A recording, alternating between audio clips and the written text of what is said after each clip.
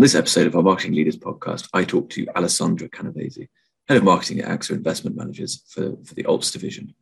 And I talked to her about how less is more, how you can actually get better, more impactful results by doing less and not trying to do everything. I talked to her about leadership communications, how to build better visibility and more sort of genuine, authentic thought leadership for our leadership teams. We talk about ESG, how to avoid greenwashing and how to market your propositions in a way that's both authentic but also compelling. We talk about what high impact campaigns actually look like. So what does that mean? How do you think about tracking that, measuring it, benchmarking it, etc. And then we talk about how you can stand out in the new hybrid environment. And Alessandra has some quite useful insights around that last point based on some of the work she's been doing in the sort of hybrid environment recently. So that's all really great stuff. I actually met Alessandra for the first time at a financial services marketing conference we did about 6 months ago together. We were both speaking at the conference. And when I heard her speaking, I thought it'd be really brilliant to get her on the podcast to share her insights. So without any further ado, I very much hope you all very much enjoy this episode. Alessandra, thank you very much for joining us today. It's a very great pleasure to have you on. Now, when we were first thinking about having this conversation, one of the things that we had been talking about, I think at the event where we met, was this idea of doing less and doing better and kind of focusing more on quality rather than quantity.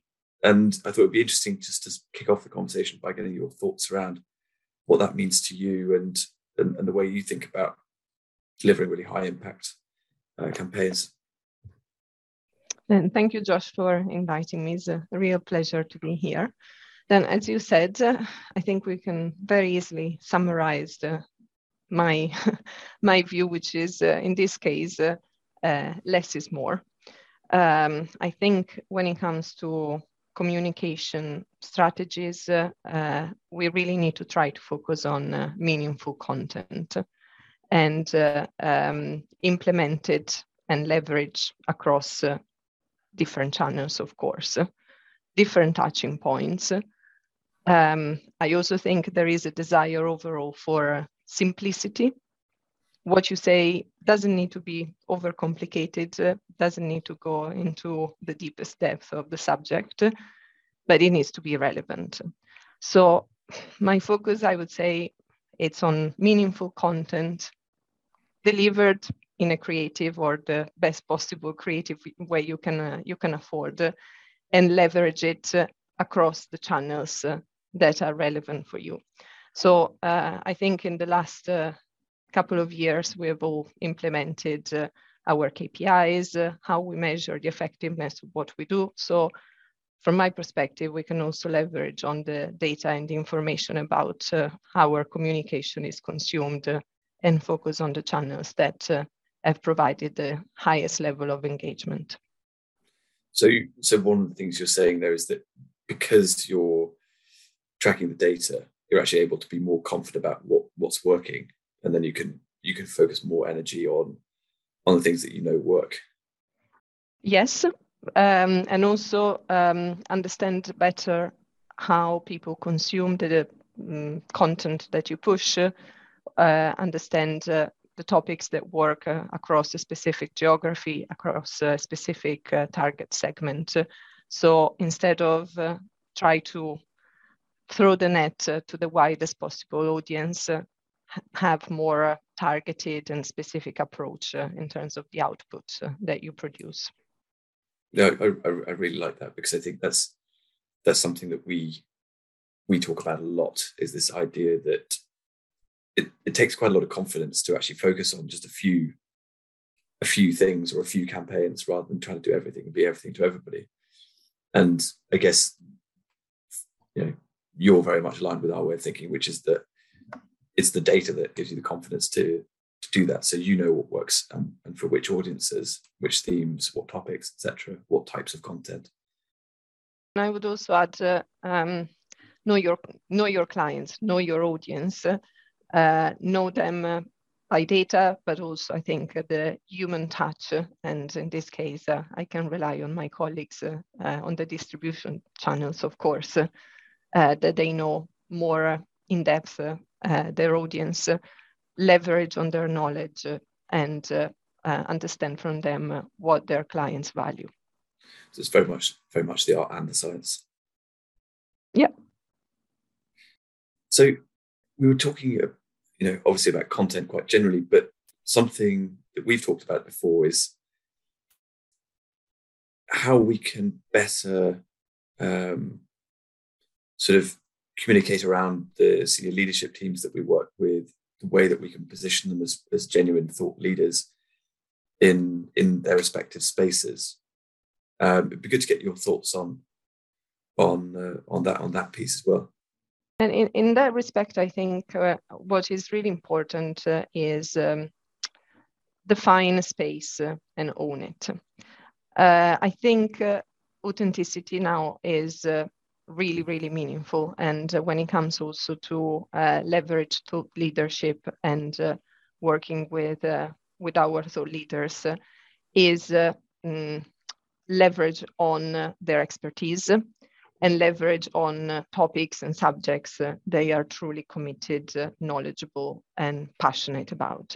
Because I think despite living in this digital world, the audience really understands when the spokesperson owns, knows, and believes in the content. I don't think there is any point pushing, I give you an example, a piece of research or a piece of thought leadership through a business leader who has no interest in it, or providing some ghostwriting opportunities.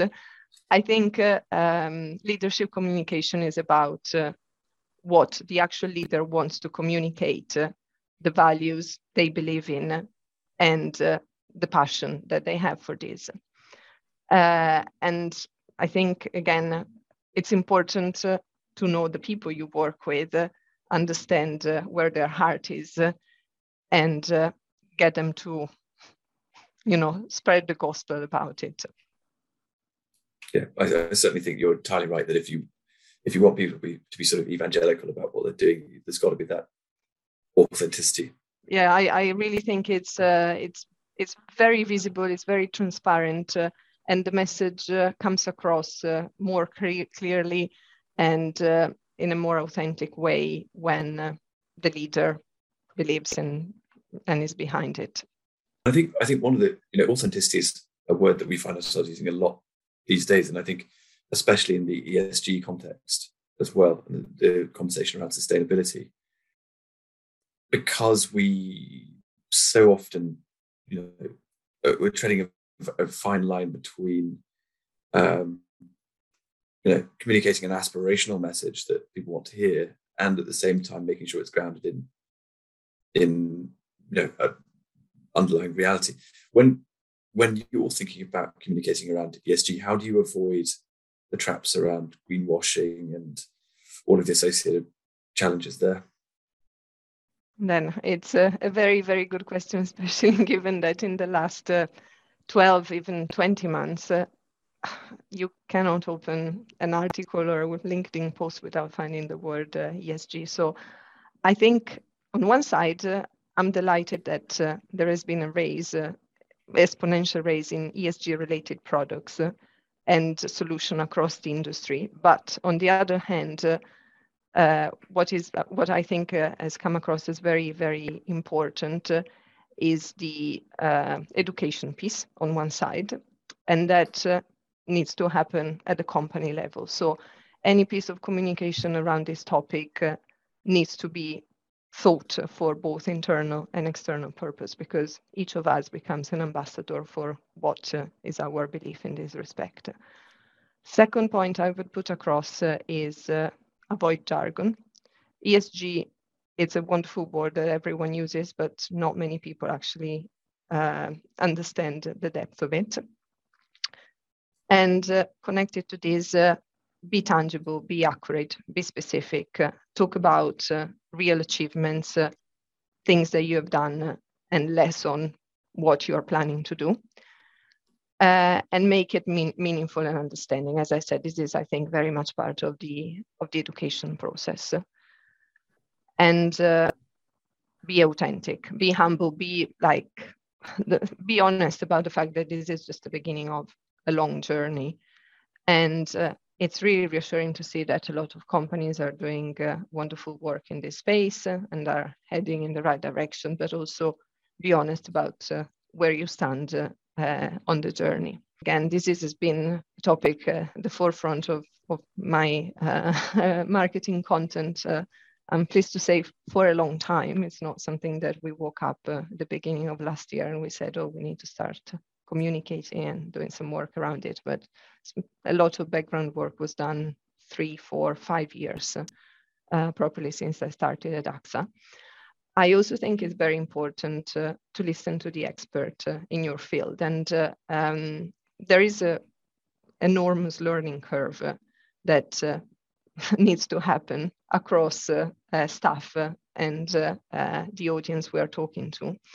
And understand also, use the expert to understand also the more sophisticated and technical part of what is relevant for your particular business in this space. Because they are also really, really important people so to keep the debate open, communicate achievable goals, results, and so on. And last thing, and you can probably tell, I mean, this is a topic that we've been thinking about quite a lot. There is always a lot of focus on the E aspect of ESG and less on the other letters. So I think as an industry, probably we should really think about a more holistic approach on this very, very important matter. I think you touched on a couple of really interesting things that I want to just touch on briefly. I think one was this idea that when you are at the beginning of a journey, you have to admit that and be very open about that. And that was interesting because obviously your focus is very much in the alts space, and I get the impression from talking to you and others in the industry that the alts space is not as far ahead as some other spaces in terms of thinking about ESG, and I think that's rapidly changing. But do you, to your point earlier about the sort of educative aspect of what you're doing, does that make that extra important for what you're doing? And I'm pleased to say that we have been embedding ESG criteria in the alternative space for quite a long time. And we have also put in place internally some really, really good programs to help people understand what it means at the very tangible level, so asset level. And I'm thinking about, within the alternative space, I work extensively across real estate and infrastructure, and particularly real estate, is a sector that is responsible for 40% of the carbon emissions. So there is a lot of work that we are doing there, and it's extremely tangible to reduce emission at the construction and delivery phase, and also implementing strategies in action once the building is up and running and is occupied.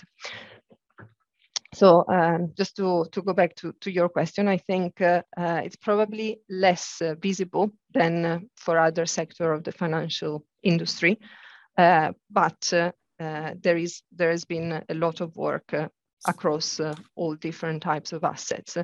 And the work, and this is a demonstration of what I was saying, it's very specific across the different asset classes. So you can do you can really demonstrate what you're doing, for example, when you're talking about buildings, when you're talking about investing in renewable energy, in electric trains, in photovoltaic panels, but also we are looking at other activities that we could do, for example, with bond issuance for some of our funds. So the range of activities is wide, and I think can only expand.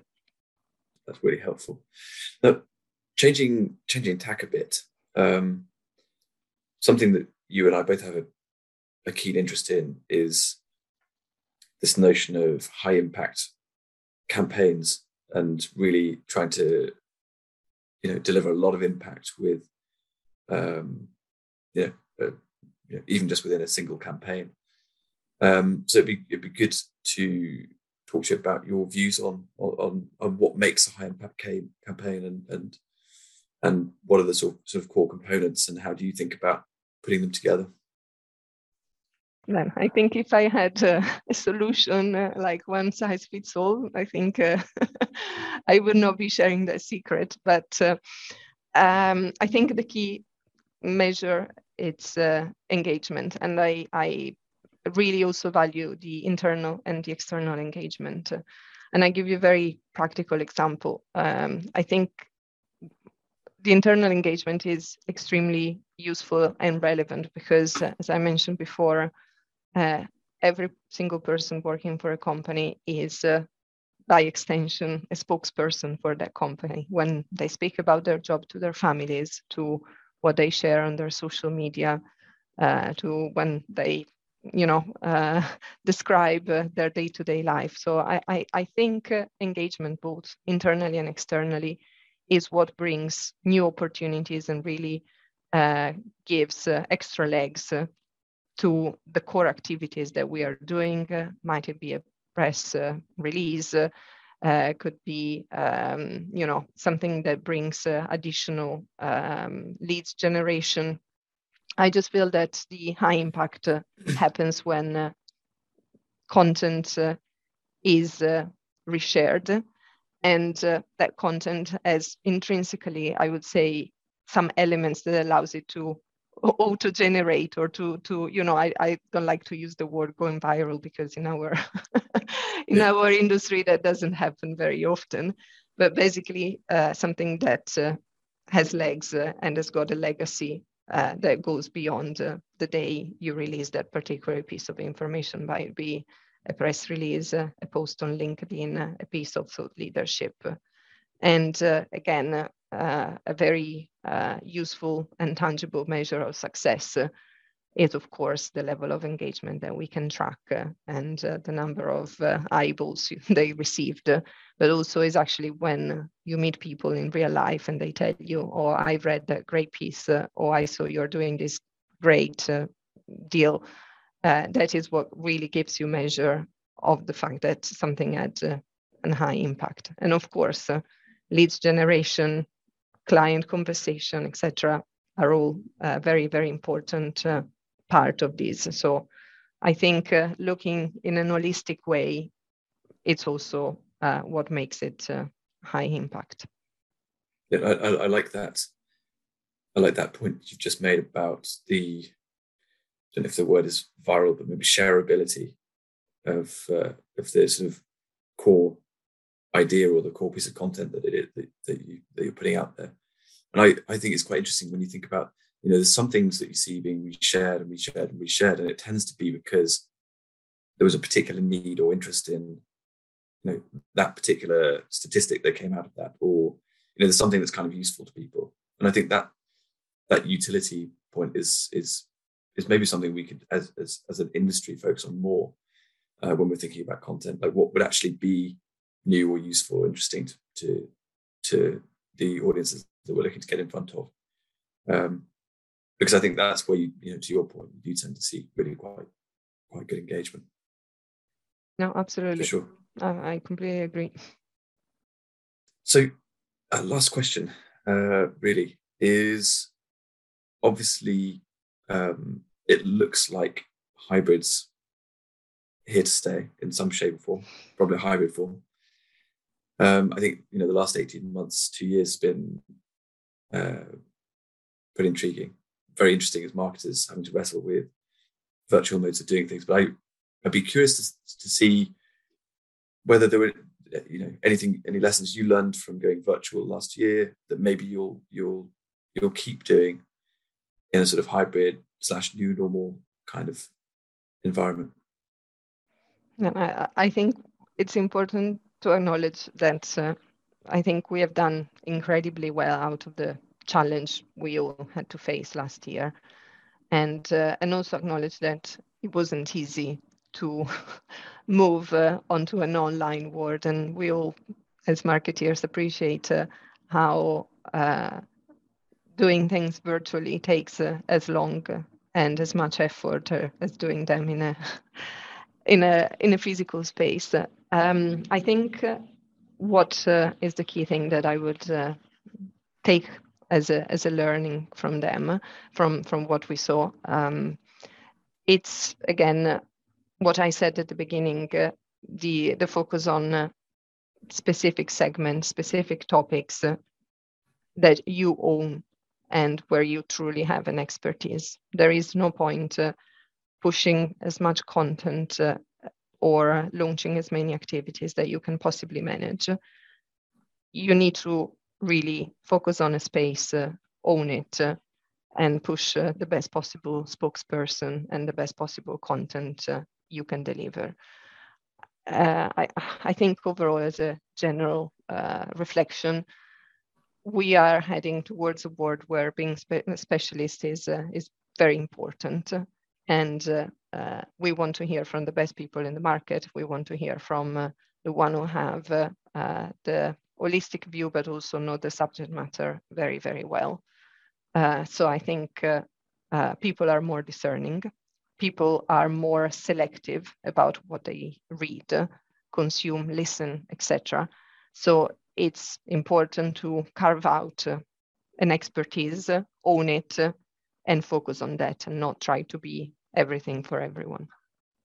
I think it makes a lot of sense. Something we've discussed before, and I remember you telling me about it, and I thought this was brilliant, and it'd be worth just touching on, was the way that you guys responded to